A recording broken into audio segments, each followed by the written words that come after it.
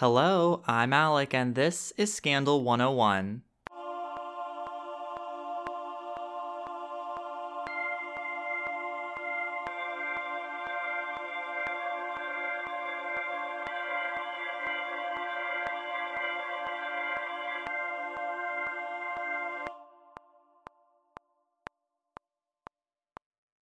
Happy Friday if you are listening on the day this comes out. This week has been weird for me because I've had the urge in my front teeth, like when you want to bite down on plastic, like that kind of pressure feel. Like my teeth don't hurt, it's just a weird pressure that I have the urge to like chew on something.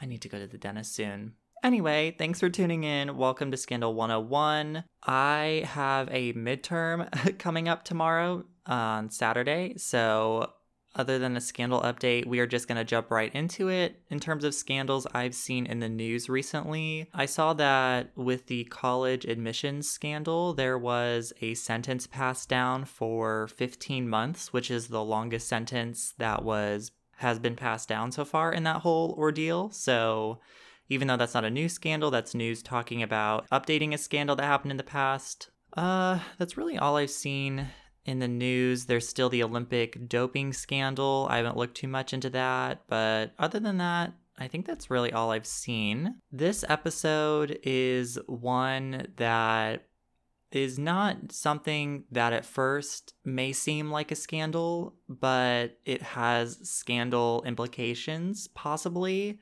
And it's also kind of a mix of true crime, so that's always interesting to listen to. You saw the title when you clicked on this, but this is The Mysterious Disappearance of Emanuela Orlandi. To start off, I'm going to tell you where I got my sources so we can just knock that out of the way. I read a Crux Now article by E. Allen, a Insider article by A. Coleman, a Projects article by S. Contenta, an NBC article by A. Jamieson and C. Lavanga. Really interesting and well done article / page from allthat'sinteresting.com by M. Margantinoff. I read a Guardian article by A. Gifurita and H. Sherwood, and then of course Wikipedia for some background information, so I used 2 of those articles. Okay, so this story is one that you may have heard of if you're super duper into true crime, and if you're not, it's definitely one that I think you'll remember after this episode because it's so intriguing and at the same time kind of unsatisfying. This story is about Emanuela Orlandi and about her disappearance. So let's get to know her before we talk about her mysterious disappearance.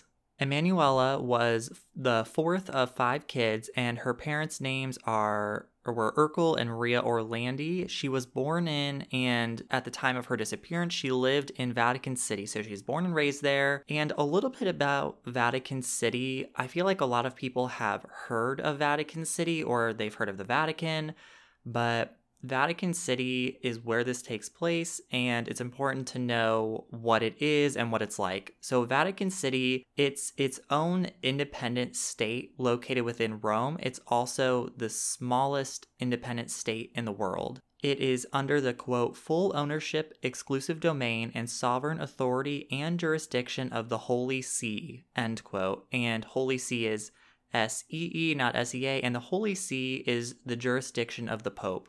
So basically, what's happening here is it's an independent state run by the Pope, and you're probably aware the Pope is also the head of the Catholic Church. So this independent state is basically like Catholic Church, yeah! And the Pope is the head, and he's kind of like the president or whatever. Like he's the leader of the country, he's the leader of Vatican City, but Vatican City is small. The government of Vatican City, it's a unitary Christian absolute monarchy. It was established in 1929, and it's small, like I said. As of 2019, it had 875 people living there. So while it's its own state and people do live there, it's small and it's located within Rome.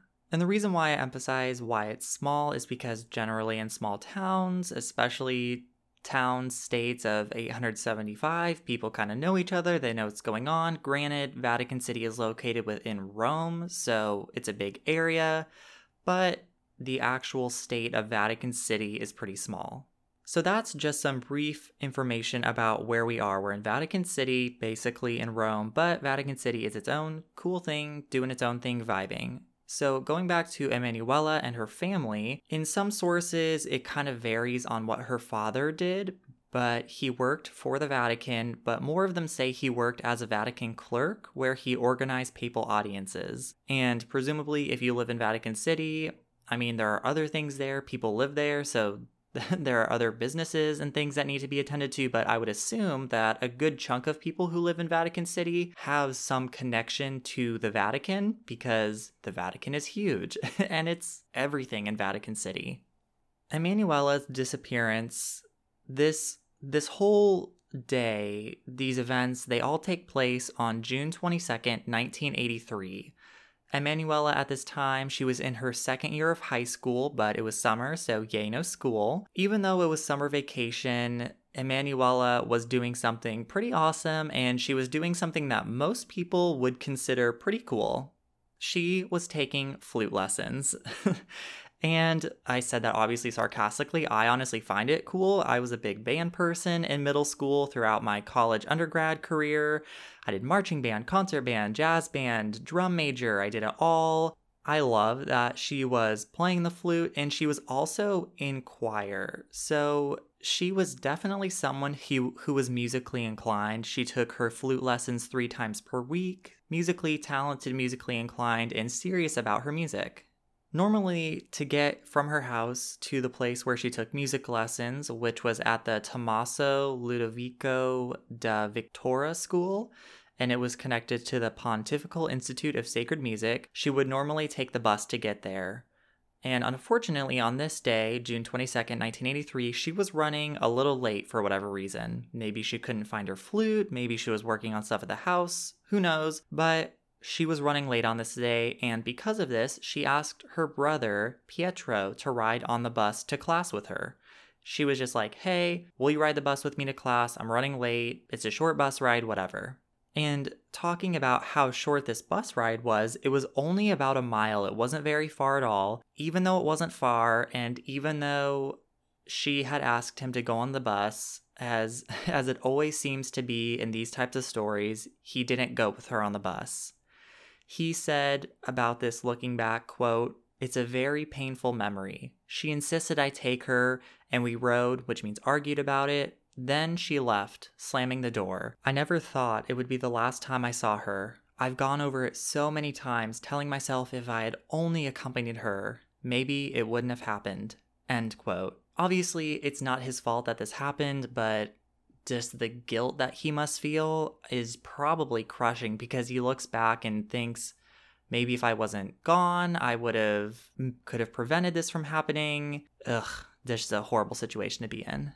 So normally what would happen after she got on this bus is she would ride the bus for a few stops, and then after getting off the bus, she would walk around 590 to 690 feet or 180 to 210 meters. Not very far after getting off this bus. It was only about 600 feet, and just in case you have trouble visualizing feet, sometimes I do, it's about 1.5 to 2 American football fields. And then also I just want to reemphasize that it's a small town, like small state, kind of, like it's within or near Rome, but I would assume that it was a safe area.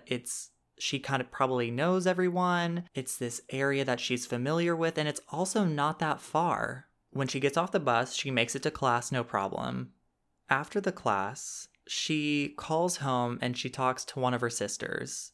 Emanuela tells her sister that she's going to be running late because she had received a job offer from a representative of Avon Cosmetics. And this was obviously way before the day of LinkedIn and Glassdoor, but it's crazy to think that back in those days, people could just walk up to you and be like, hey kid, do you want a job? And the job was apparently going to be to help pass out flyers for Avon Cosmetics. And when she was talking to her sister on the phone about it, her sister was like, yeah, you should probably wait and talk to our parents about it. And so they talked on the phone. And allegedly, what had happened is she met this rep before the music lessons, but after the music lessons is when she called her sister.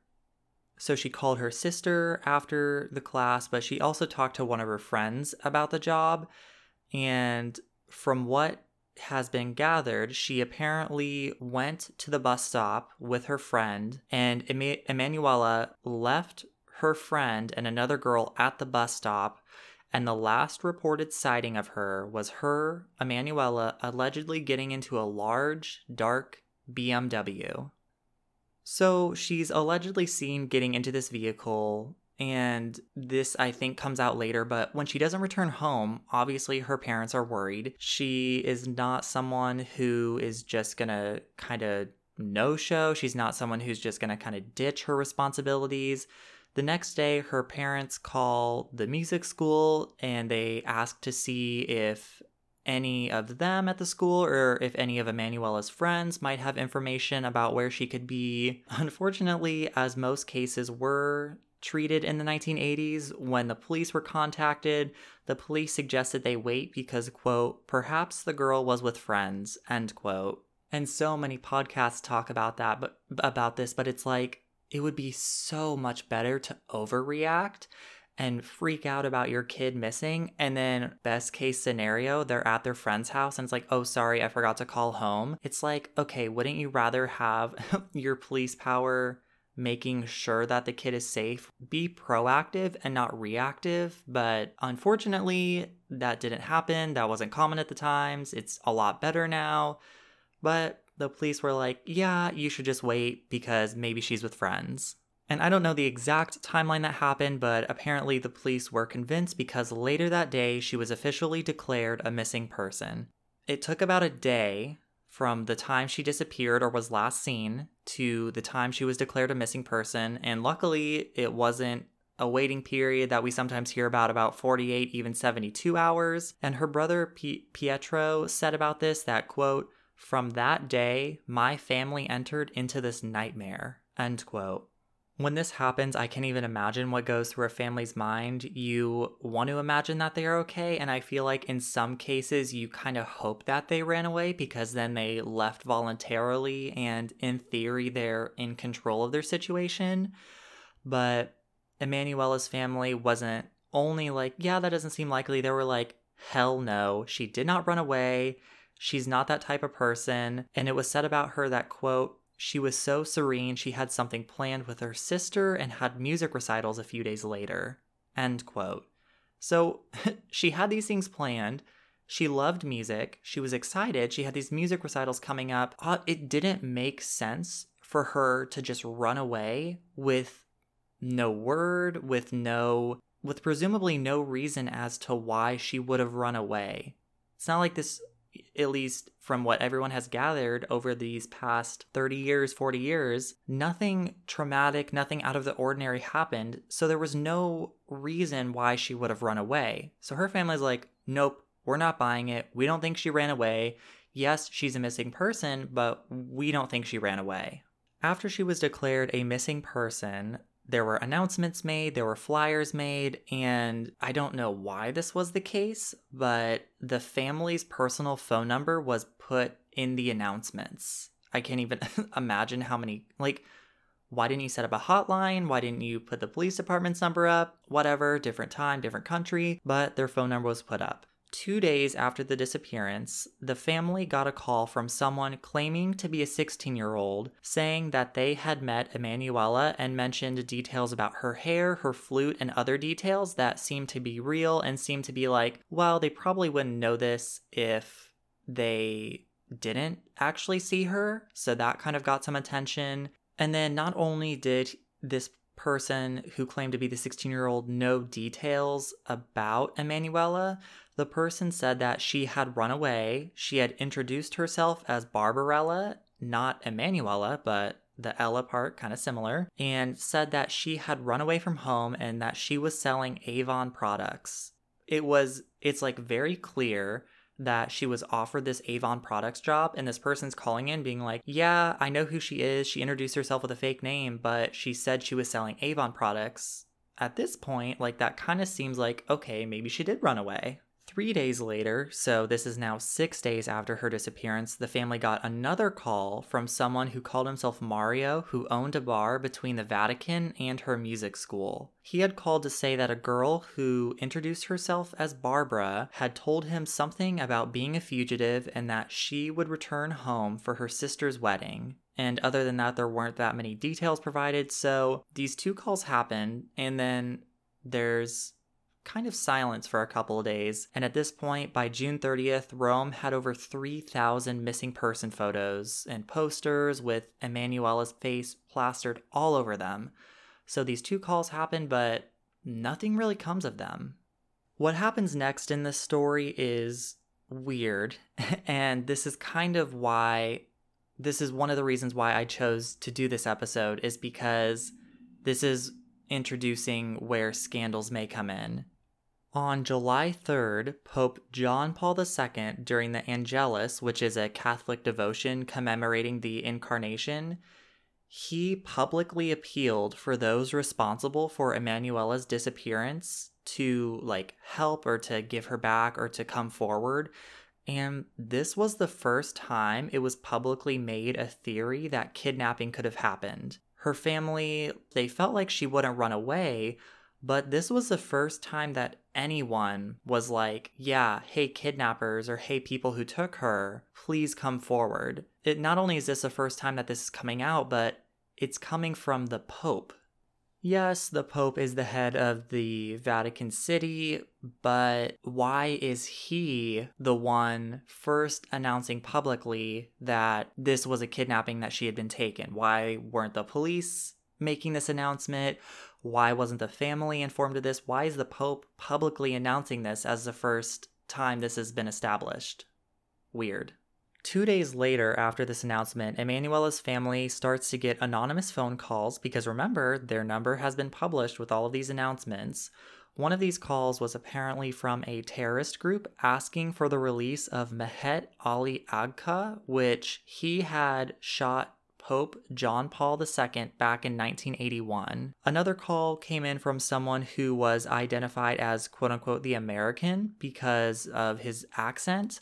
When he called, he apparently played a recording of Emanuela's voice over the phone. The Vatican, a few hours later, got a call from the same person who, again, wanted an exchange of Mehet Ali Agca for Emanuela. This person also mentioned Mario in the first phone call, saying that they were all members of this organization. So they're calling, they're like, hey, we want you to release this person who shot the Pope, and Pope John Paul II, he survived the shooting, but the shooter was caught and he was in jail. So they're like, hey, we want this guy released and we'll give you back Emanuela. On July 6th, so just a couple days later, someone with an American accent told ANSA News Agency about the demand of Mehet Ali Agca for Emanuela, and they said that there would be a basket placed near the parliament and that it would contain proof that they had Emanuela. Because at this point, it's like, okay, now that the Pope has publicly announced it, of course, I don't understand why people do this, but of course, people are going to do hoax calls. People are going to waste their time and give people hope. But this person called and was like, no, I'm going to put this box in this square and there's going to be proof that Emanuela is with us and that we have her. So the basket is placed, and it was said that the basket was containing photocopies of her music school ID. It contained a receipt and an apparent note written by Emanuela. But the person who was overseeing Emanuela's case didn't believe that these things, that this basket was legit. And so that kind of ends whatever that lead was. On July 8th, a man with an alleged Middle Eastern accent called one of Emanuela's classmates, and they said that they had 20 days to make the exchange of Mehet with Emanuela. So now her friends are getting these calls and are like, listen, you've got this certain amount of time. We want this trade to happen. You have 20 days, Mehet for Emanuela. And also, during this call with a friend, the man asked for a direct line with the Secretary of State, after this line was established, there were 16 calls from quote unquote the American person that were made from different public telephone booths through this direct line. But as far as I could find, there was really no way to track it, and they didn't find out who this person was. But it's like this one person with a Middle Eastern accent is calling saying, hey, establish this line. The line is established. And then someone with a different accent is calling this number, and both people are saying, we have Emanuela. Let Mehet go and we will give you Emanuela. It obviously could have just been a group wanting Mehet and they didn't have Emanuela, and so they were trying to use that as leverage. They could have had Emanuela and they were being legit, or it could have just been someone messed up who wanted to play a prank. Lastly, on May 14th, 2001, so we're jumping way ahead, like almost 20 years, the parish priest of the Gregory VII Church near the Vatican discovered a human skull of, quote, small dimensions, end quote, without a jaw in a bag and with an image of Padre Pio in a confessional. So you're probably like, who the heck is Padre Pio? And I was curious too. Padre Pio was a priest.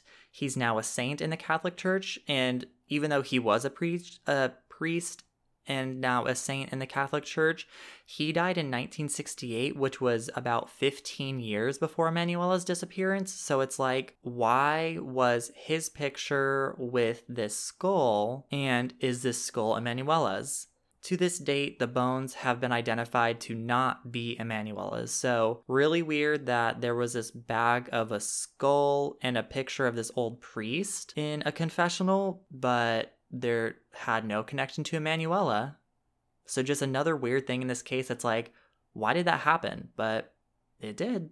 The frustrating part with this case is that really ends much of the solid evidence relating to her disappearance, but it's not the end of the episode because there are a lot of theories with this case, and I'm going to talk about 3 of them. And there are so many theories for why she disappeared. There's no way I could talk about all of them in an episode, but why I want to talk about these 3 is because out of the ones I saw, these are the ones that seem to have the most evidence with them and the ones that seem the most likely, and they also implicate a potential scandal. Let's get into it. First up is someone that we've already kind of talked about, is the Mehet theory. And again, he was a person who tried to kill the Pope back in 1981. He claimed that Emanuela had been kidnapped by Bulgarian agents of the Grey Wolves, which was a neo-fascist youth organization. He said in an interview that Emanuela was alive and that she was living in a convent, but he then denied having direct knowledge of her fate and saying that he had made, quote, some logical deductions, end quote.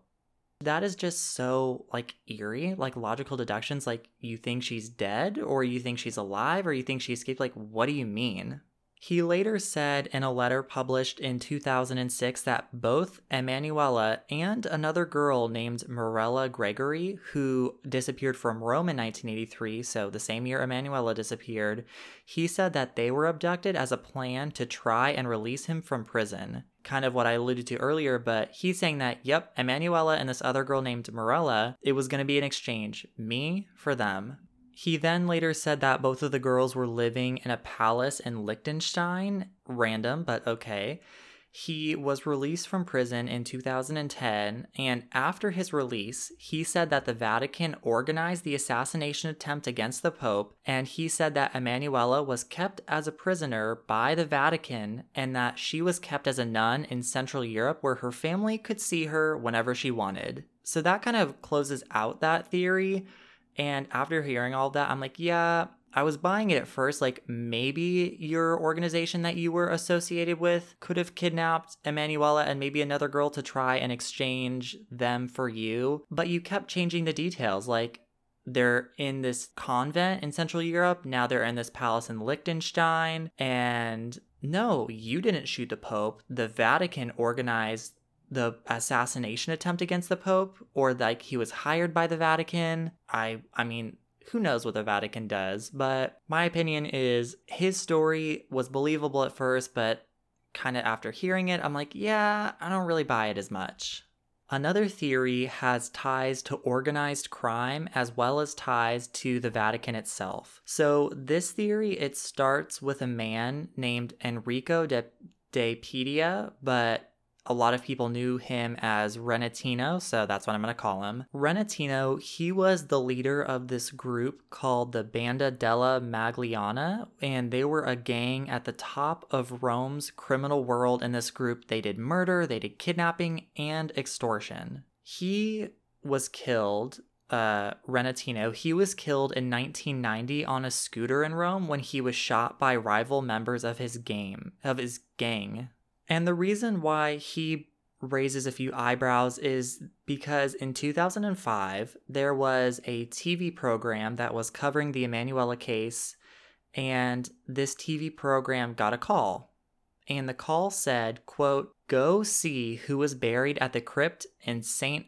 Apollinare Basilica and talk about the favor that Renatino did for Cardinal Poletti at the time," end quote. St. Apollinare was a place where burials hadn't happened for more than a century, and it was this place where all these important people were buried, and it was definitely a place where a gangster would not be expected to be buried. So why was he buried there? Why, after a century of no burials, was he, a gangster, a head of this criminal organization, buried there? A parish priest had met with Renatino while he was alive and when Renatino was an inmate in prison, and Renatino had apparently, quote unquote, generously helped the poor and become a benefactor of the St. Apollinare Basilica, which I think I said that wrong earlier, but it's Basilica, which was said in the burial request that was sent up to Cardinal Ugo Poletti, who at the time was the Vicar General of Rome.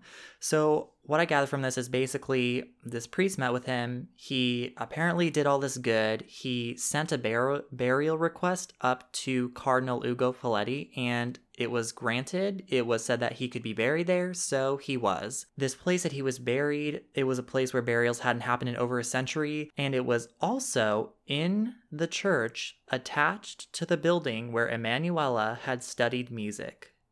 Pause for dramatic effect. Yeah, so it was attached to the church where Emanuela had studied music. If that's not a weird enough connection, it was believed that Renatino's gang was laundering money through the Banco Ambrosiano, which is a bank that is closely tied to the Vatican's bank. The bank had apparently lent $1.3 billion to various shell companies that were owned by, guess who, the Vatican Bank, and there was murder involved when trying to settle those accounts. The president of Banco Ambrosiano, his name was Roberto Calvi, and he was eventually found hanging from London's Blackfriars Bridge with bricks and thousands in cash placed in his pocket.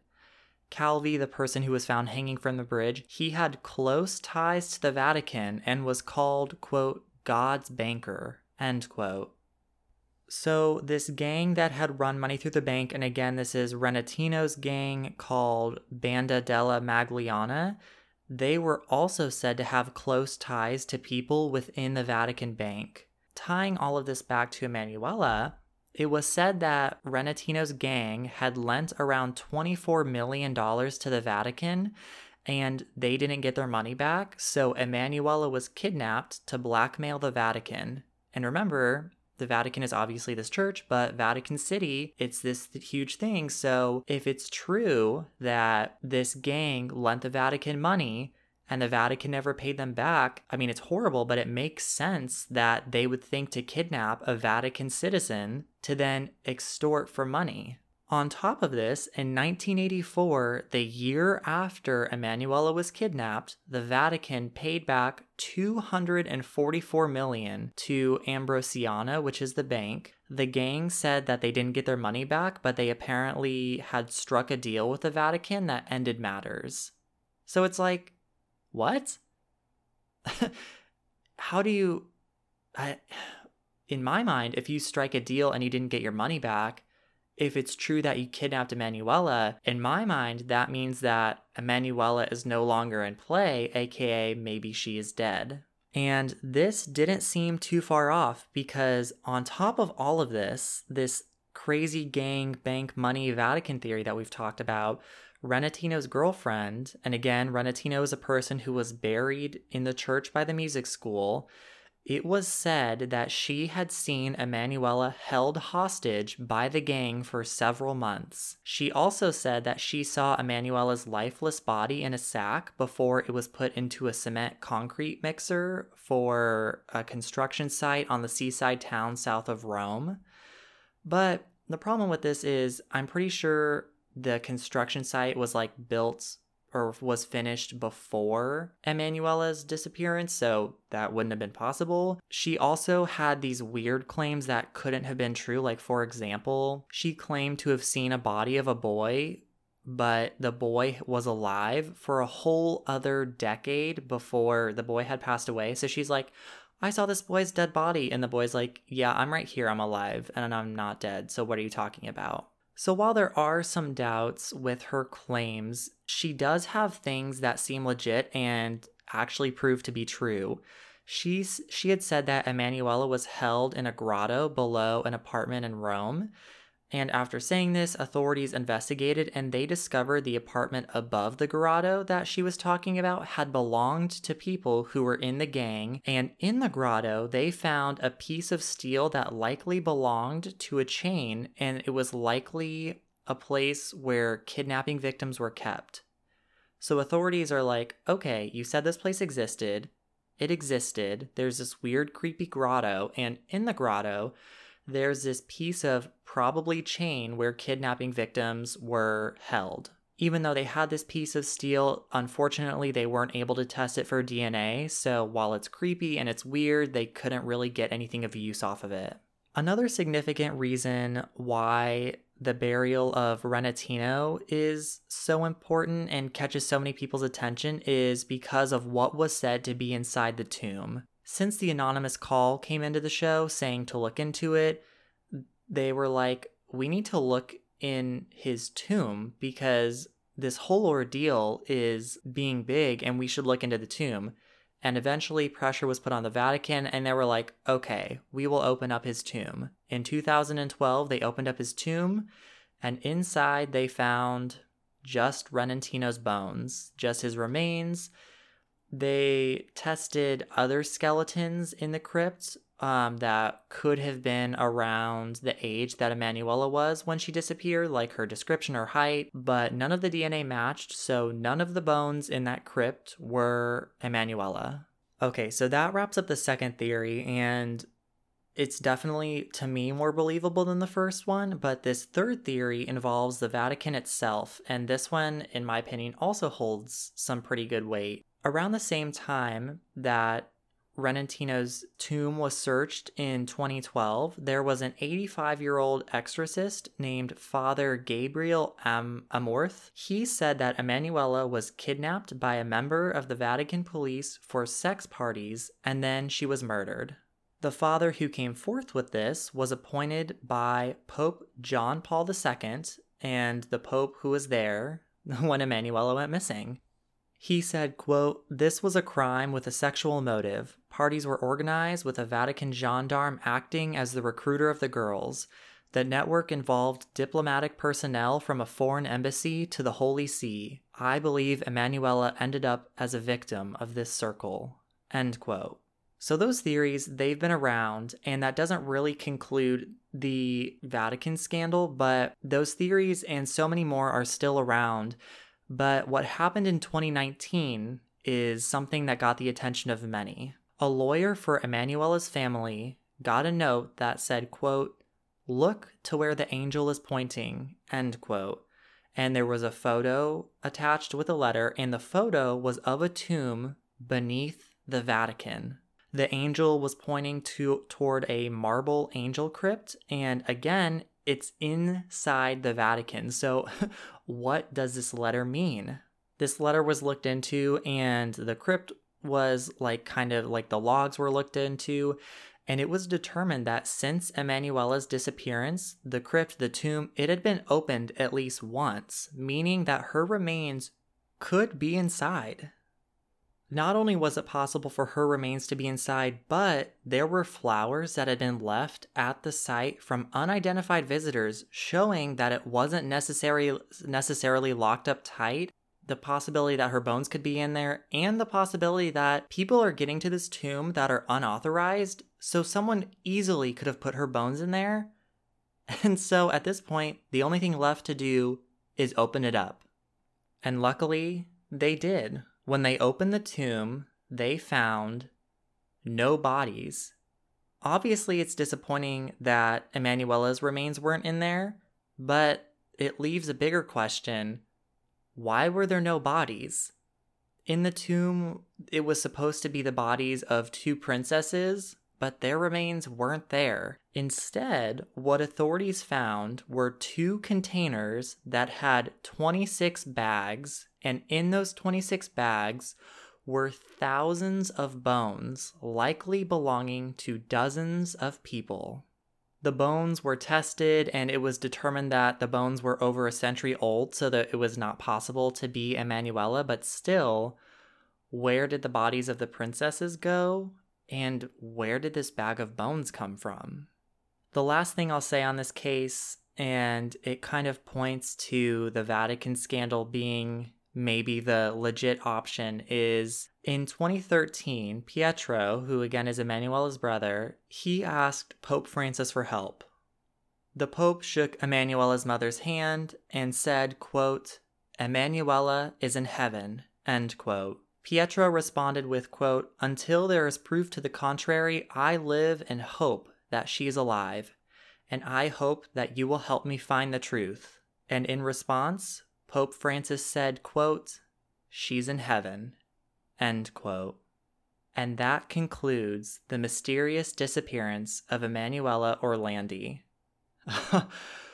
Oh my gosh, okay. That episode, it's so satisfying, but yet unsatisfying because there are so many options about her disappearance that seem legit, but also maybe none of them are right. Maybe she did run away and she's living somewhere that she just wants to, but her family doesn't buy it.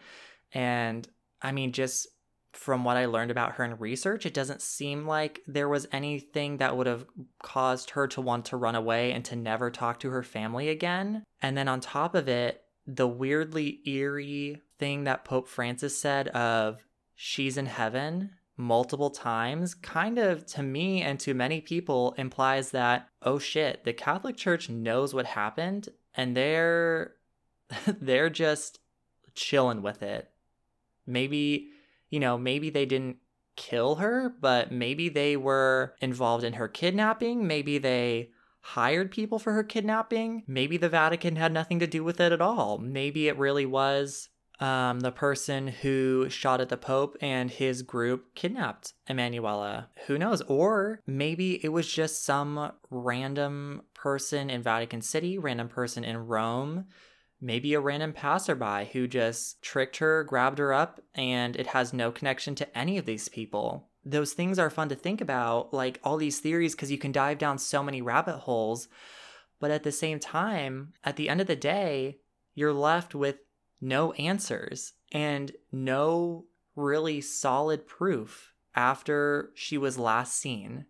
And obviously, I hope that her brother gets answers. Her father passed away in 2004, not knowing what happened to his daughter. And I couldn't really find if her mother was still alive or not, but her brother is fighting for answers. And there were articles as recent as last summer 2021, where he was talking and was like, we need answers because she's the only person in Vatican City to ever be kidnapped. So, I mean, not only is someone being kidnapped significant, but she is the only person in Vatican City history to be kidnapped from some of the sources that I read. So this is a big deal, and a lot of people know about this case, but yet there are no answers, and it's frustrating. Okay, now it is time for a personal scandal. I had asked for what is something in your town that someone got away with, and everyone knows it, but they just got away with it. So this person said, we had a long-running mayor who was also one of the biggest drunks in town. I can't count the number of times she was in the local news for drunk driving, and yet she got away with it every fucking time. Listen, that's so frustrating when people in power get away with stuff like that, because if she's the mayor, maybe she had the police on lockdown. She was like, hey, homies, can you just let me off this time? Who knows? That's just me speculating. It's so frustrating when people in power get away with things like that, like drunk driving. That's dangerous. And she, according to this person, never got punished, but other people get punished all the time for it. So why didn't she? Presumably because she was in power. That's frustrating. Alrighty, on that note, that concludes this episode. Thank you so much for listening. Before I dive into the social media and stuff, I created a TikTok for the Scandal 101 podcast. I just post little clips of episodes, and maybe I'll post more content going forward, but I'm going to catch up to the episode that we're on. I'm posting one per day, so it'll take like 35 more days. And then I'll maybe post more content. But if you want to go check it out, that is at Scandal 101 Podcast on TikTok. And then for the other social media pages, if you want to see pictures related to this case, on Instagram at Scandal 101 Podcast, on Twitter at Scandal 101 Pod, on Facebook, search Scandal 101 Podcast. You'll find us there. The website is scandal101podcast.podbean.com. You can find the sources that I use for this episode there, and as always, they are linked in the episode description. And if you want to send in your personal scandal to have it read on the podcast, please email that in to scandal101podcast@gmail.com. Thanks so much for listening. I hope you have a good rest of your however much you have left in your day. I have a midterm tomorrow, so wish me luck. This has been episode 40 of Scandal 101.